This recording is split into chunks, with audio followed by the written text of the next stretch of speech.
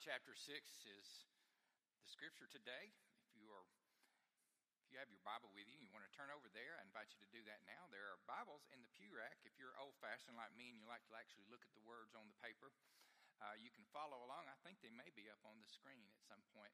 I just got a thumbs up from Matthew. So however you like to follow along, if you like to just listen, that's good too. Mark chapter 6, beginning with verse 14 this morning. King Herod heard of it. Let's pause right there. Heard of what? Last week we talked about how Jesus sent the disciples out two by two, giving them his name and his authority to be able to cast out unclean spirits and to anoint the sick with oil and heal them and to preach in his name. So they had been doing just that. And word spread everywhere that this was going on.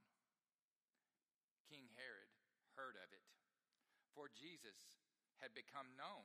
Some were saying, John the Baptizer has been raised from the dead, and for this reason these powers are at work in him. But others said, it's Elijah. And others said, it's a prophet like one of the prophets of old.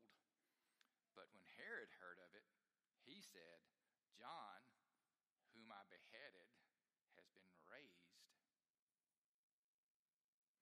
For Herod himself had sent men who arrested John, bound him, and put him in prison on account of Herodias, his brother Philip's wife, because Herod had married her. For John had been telling Herod, it's not lawful for you to have your brother's wife. And Herodias had a grudge against him and wanted to kill him, but she could not. For Herod feared John, knowing that he was righteous and holy man, and he protected him. When he heard him, he was greatly perplexed, and yet he liked to listen to him. But an opportunity came when Herod, on his birthday, gave a banquet for his courtiers and officers and for the leaders of Galilee. And when the daughter of Herodias herself came in and danced, she was pleased. She pleased Herod and his guests. And the king said to the girl, ask me for whatever you wish, and I will give it. And he solemnly swore to her, whatever you ask me, I will give you even half of my kingdom. She went out and said to her mother, what should I ask for? She replied, the head of John the Baptizer. Immediately, she rushed back to the king and requested, I want you to give me at once the head of John the Baptist on a platter.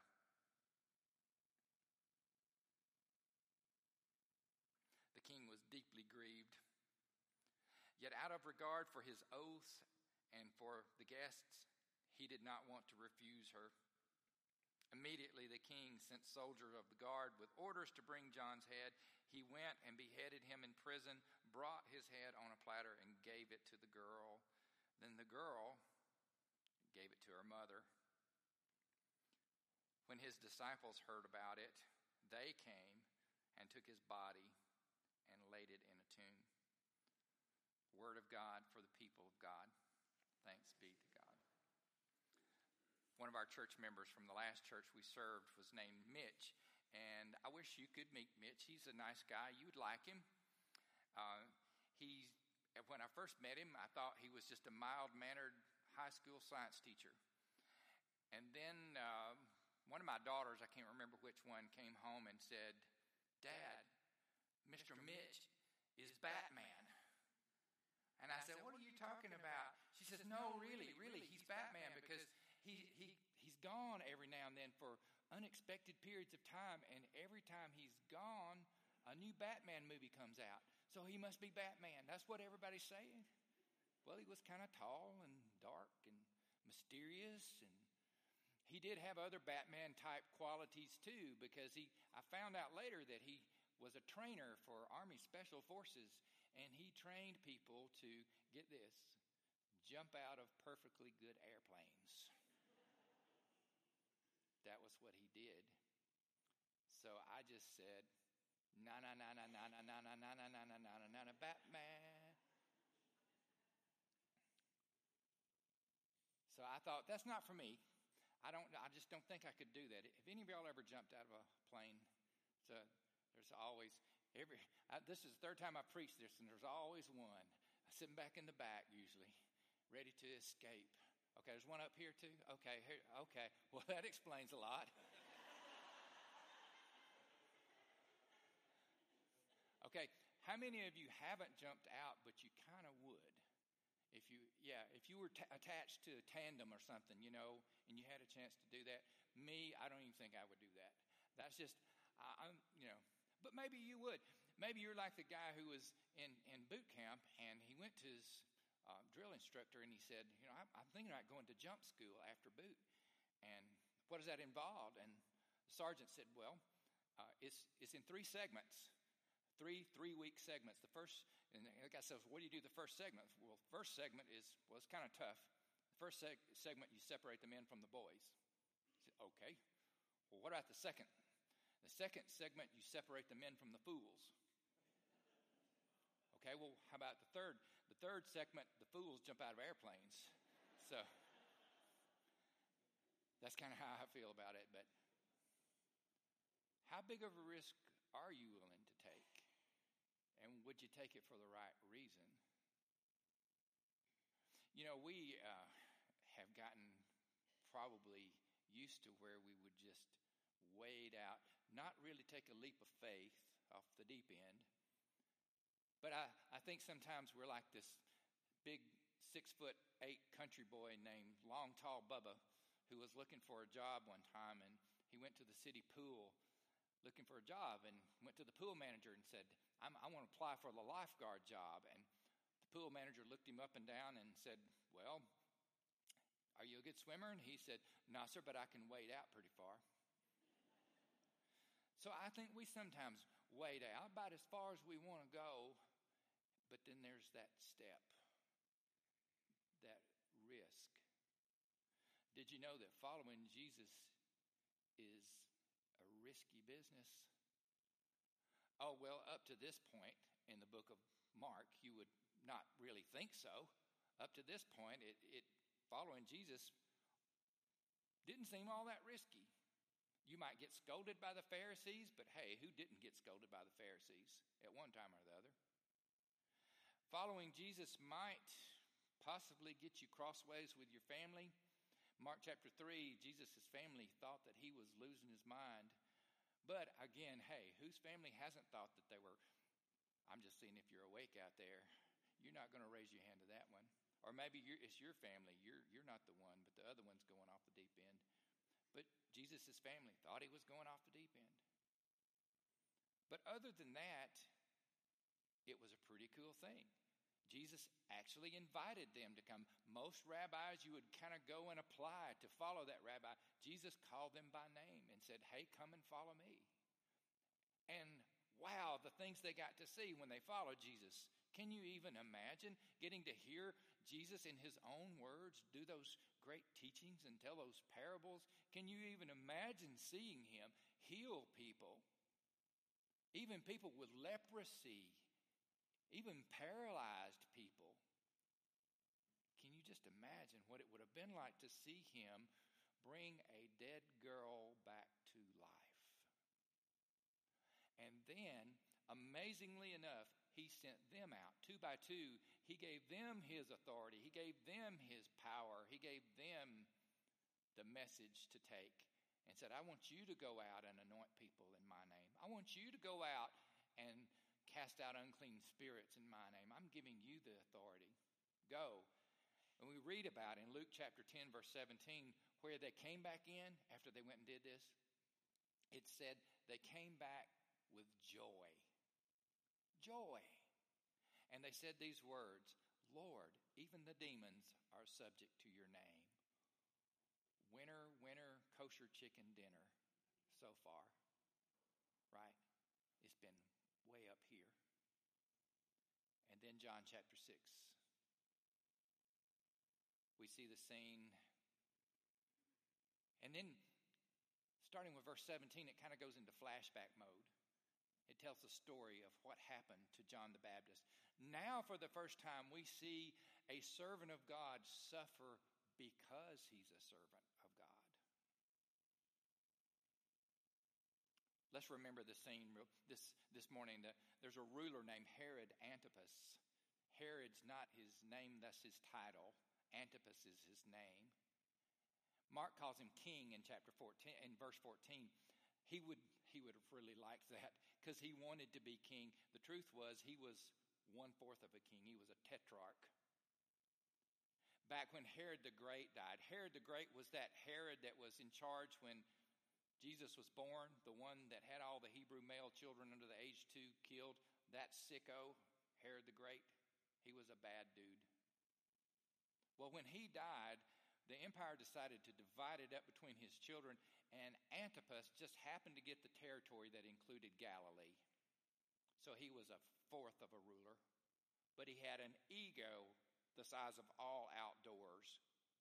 And he was so paranoid and so narcissistic, and he was the type of person that wanted what he wanted when he wanted it. And so he looked at his half-brother Philip's wife, Herodias, and he said, I believe I want her. And he just took her. Just kicked the old wife out and took his brother's wife. And that was against the law. It was against every kind of humanity that you can think of. It was against the law in Leviticus. But he didn't care about the law in Leviticus. He was king. He wanted to do what he wanted to do. So he took Herodias. Along comes John the Baptist, who is famous for saying just what he thinks to just anybody.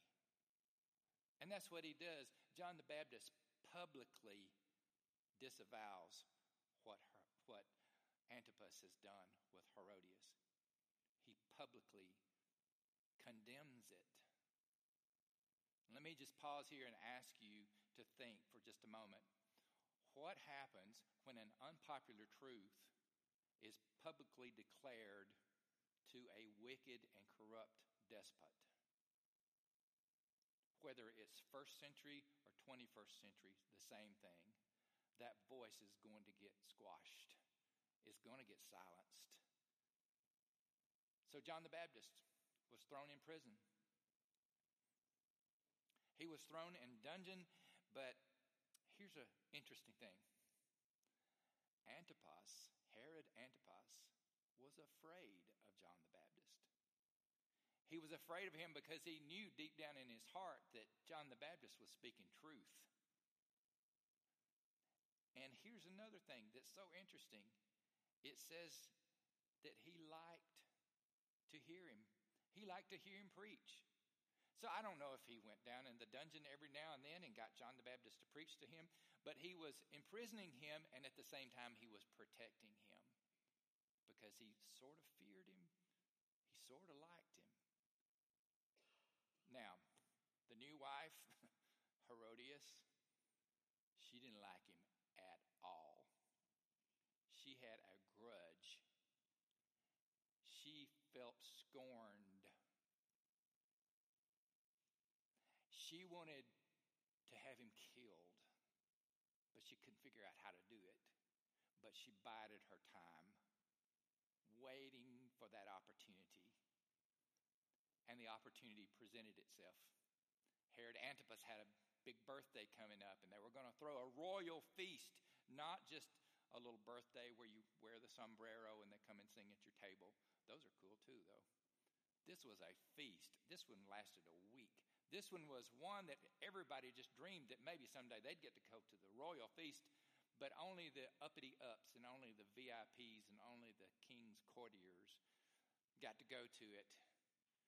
And during this feast, I can imagine at a time when Antipas had too much to eat and too much to drink, and that was the time Herodias is kind of in the background, and this is the time she's going to send in her secret weapon, her daughter Salome. We know from history her daughter's name was Salome. She sent Salome in to do her super secret dance. I don't know what the super secret dance was, but it must have been something. I mean, it must have been really something. Because after it was over with, Antipas said, "Salome, my darling, I am so impressed by your dance. I'm going to give you anything you ask for, blank check. Anything you ask for. Up to half of my kingdom. He says this in front of all the guests and makes a big deal out of it. So she says, okay, I want a bright red Ferrari chariot. I probably would have said that. She didn't do that. What she did was she ran to Mom, who's behind all of this, that evil, cold-hearted woman. She says, you go back and ask for John the Baptist's head. And Salome goes back in and said, I want John the Baptist's head on a platter. I kind of think she added the platter part just for fun. And now Antipas is in a bad position. He's really disturbed because remember I said he fears John the Baptist, and he really kind of likes him. But listen to this. He fears his wife even more. And he fears losing face with his friends the most because he made a promise. And so even though he knew it was the wrong thing to do,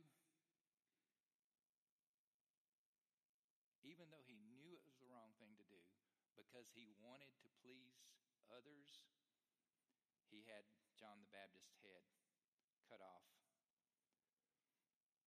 And it was brought in on a platter, and it was given to Salome, and Salome ran and took it to her mother.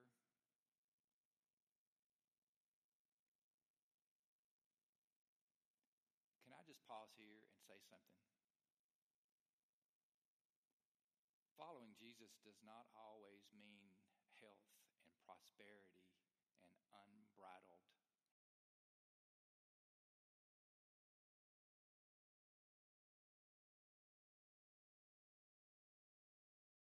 On words in Mark chapter 8, see, a big crowd had started following Jesus. Big crowds, like if it had been this day, they would have liked him on Facebook. He would have been trending, okay? People admired him. So crowds were coming, and Jesus turned around and looked at the crowd and looked at his own disciples, and he said to this, if any want to become my followers, let them deny themselves and take up their, what? You know. Let them take up their cross and follow me. For those who want to save their life will lose it. Those who lose their life for my sake and for the sake of the gospel will save it. For what will it profit them to gain the whole world and to forfeit their very soul? Following Jesus is a risky business. But when we do so, we are risking it all. We're pushing all of our chips to the center of the table on the one who took the greatest risk of all, of taking on human flesh and walking among us. The one who took the risk of humbling himself and pouring himself out like a servant, even unto death. Knowing that God's promise and true that in the end the risk would be worth it. In the end the risk would be worth it because life would win. God would win. Love would win. God would triumph even over the grave. Because you see, if you're going to risk it all, and at some point you got to decide if you're all in this or not. If you're going to risk it all, make sure you risk it on the right thing. Because what in the world will it profit you if you risk it all on power or riches or career or the approval of others? If you risk it all on that, where will it get you? You know where it got Herod Antipas? Well, not long after this, he and his endless hunger for more and more acclaim, more and more stroking of his ego, more power. He and Herodias went to Rome and they asked to have the title king. And the emperor said, You're being insolent. And so instead of giving him the title king that he wanted, he stripped him of his reign and stripped him of his title and stripped him of his rule and banished him to exile in Gaul.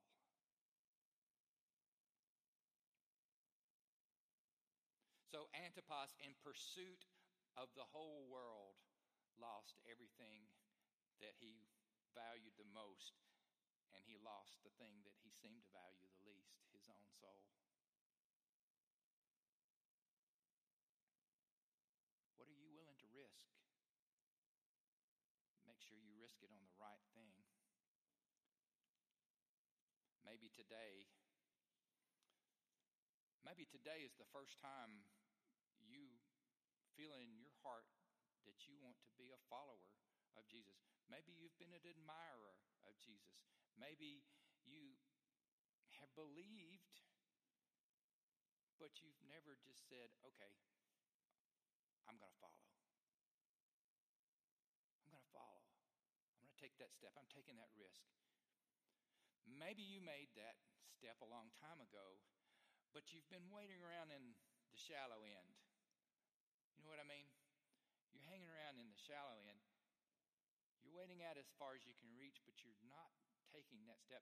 And the Spirit of God is moving in your heart right now, and you know that thing you need to let go of. You know that step you need to take. You know it. In your heart, you know it. And you're right on the edge. You're right on the edge of stepping farther than you've ever stepped before with God. In the movie The Lord of the Rings, there's a scene where Frodo and Sam are leaving their home behind, their beautiful home with mountains and streams and rivers and forests and everything. And they're going on a journey which is going to end up taking them to the ends of the earth. They don't know it yet. They just think they're going to the next county. But they're going across the field on this journey. And in this scene, they're crossing a field, and Sam stops. And in a couple of steps, Frodo stops too, and he turns around and said, "What's the matter, Sam?" And Sam says, "If I take one more step, I'll have gone farther than I've ever been before."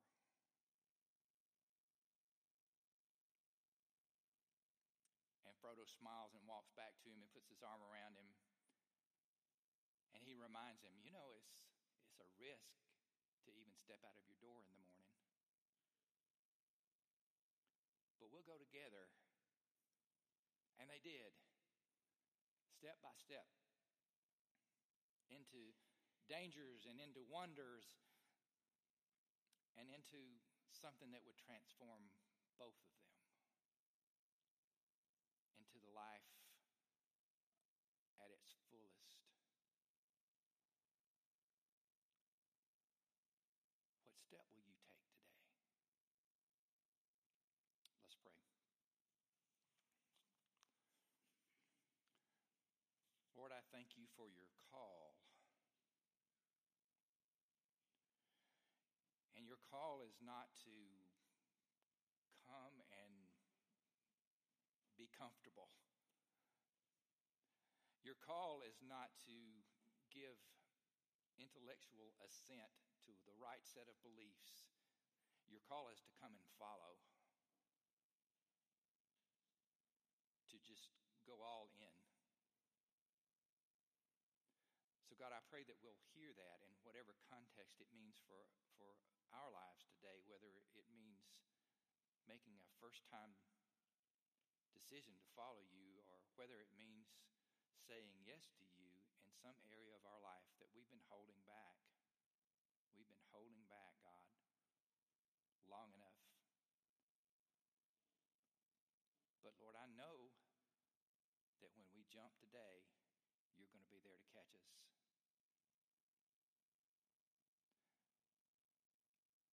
In Jesus' as a response to your call, and this hymn that is really a prayer, hymn number 399, Take My Life and